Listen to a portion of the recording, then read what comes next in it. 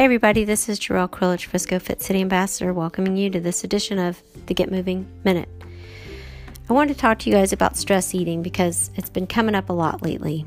And raise your hand if you find yourself mindlessly eating, maybe because you're overwhelmed with stress. Maybe you're sad, maybe you're lonely, maybe you're bored, maybe you feel cooped up right now. You know, in that moment, we're just reaching for something because we want to comfort ourselves. We want to get that reward. So it's really just a habit when we do this. We feel the stress. The cue is the stress.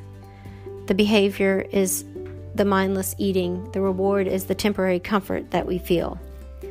But, you know, how about 10, 15 minutes later? We tend to feel a little discouraged, a little frustrated with ourselves.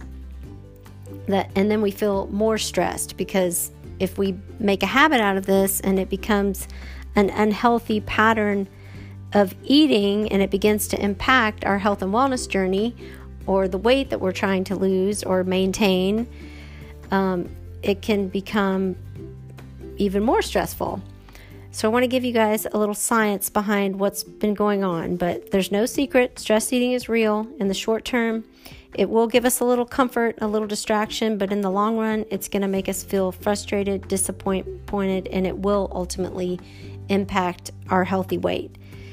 So we know that it is really common. This is a really common reason for people to overeat when they're feeling sad, tired, bored, or stressed.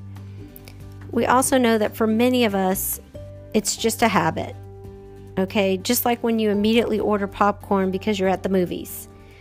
If you always turn to food when you're stressed, it becomes an automatic response. In other words, it's going to happen even when you're not thinking about it. We know that when we recognize this urge to eat due to stress, we have a chance to interrupt that automatic habit loop and respond a little differently. So the more we do this, kind of create some awareness around it, the more likely it is that we're going to be able to create a new habit. So I want to give you guys a little tip today, what you can do if you notice this happening. And sometimes it's tough in the moment.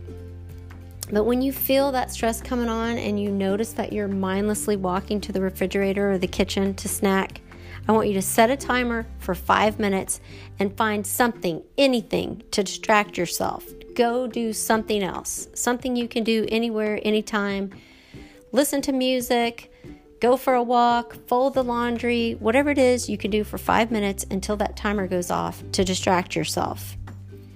And look, when that timer goes off, if you still feel that urge to eat, maybe since you've put some time between that automatic response, you'll be able to make a better choice in that moment.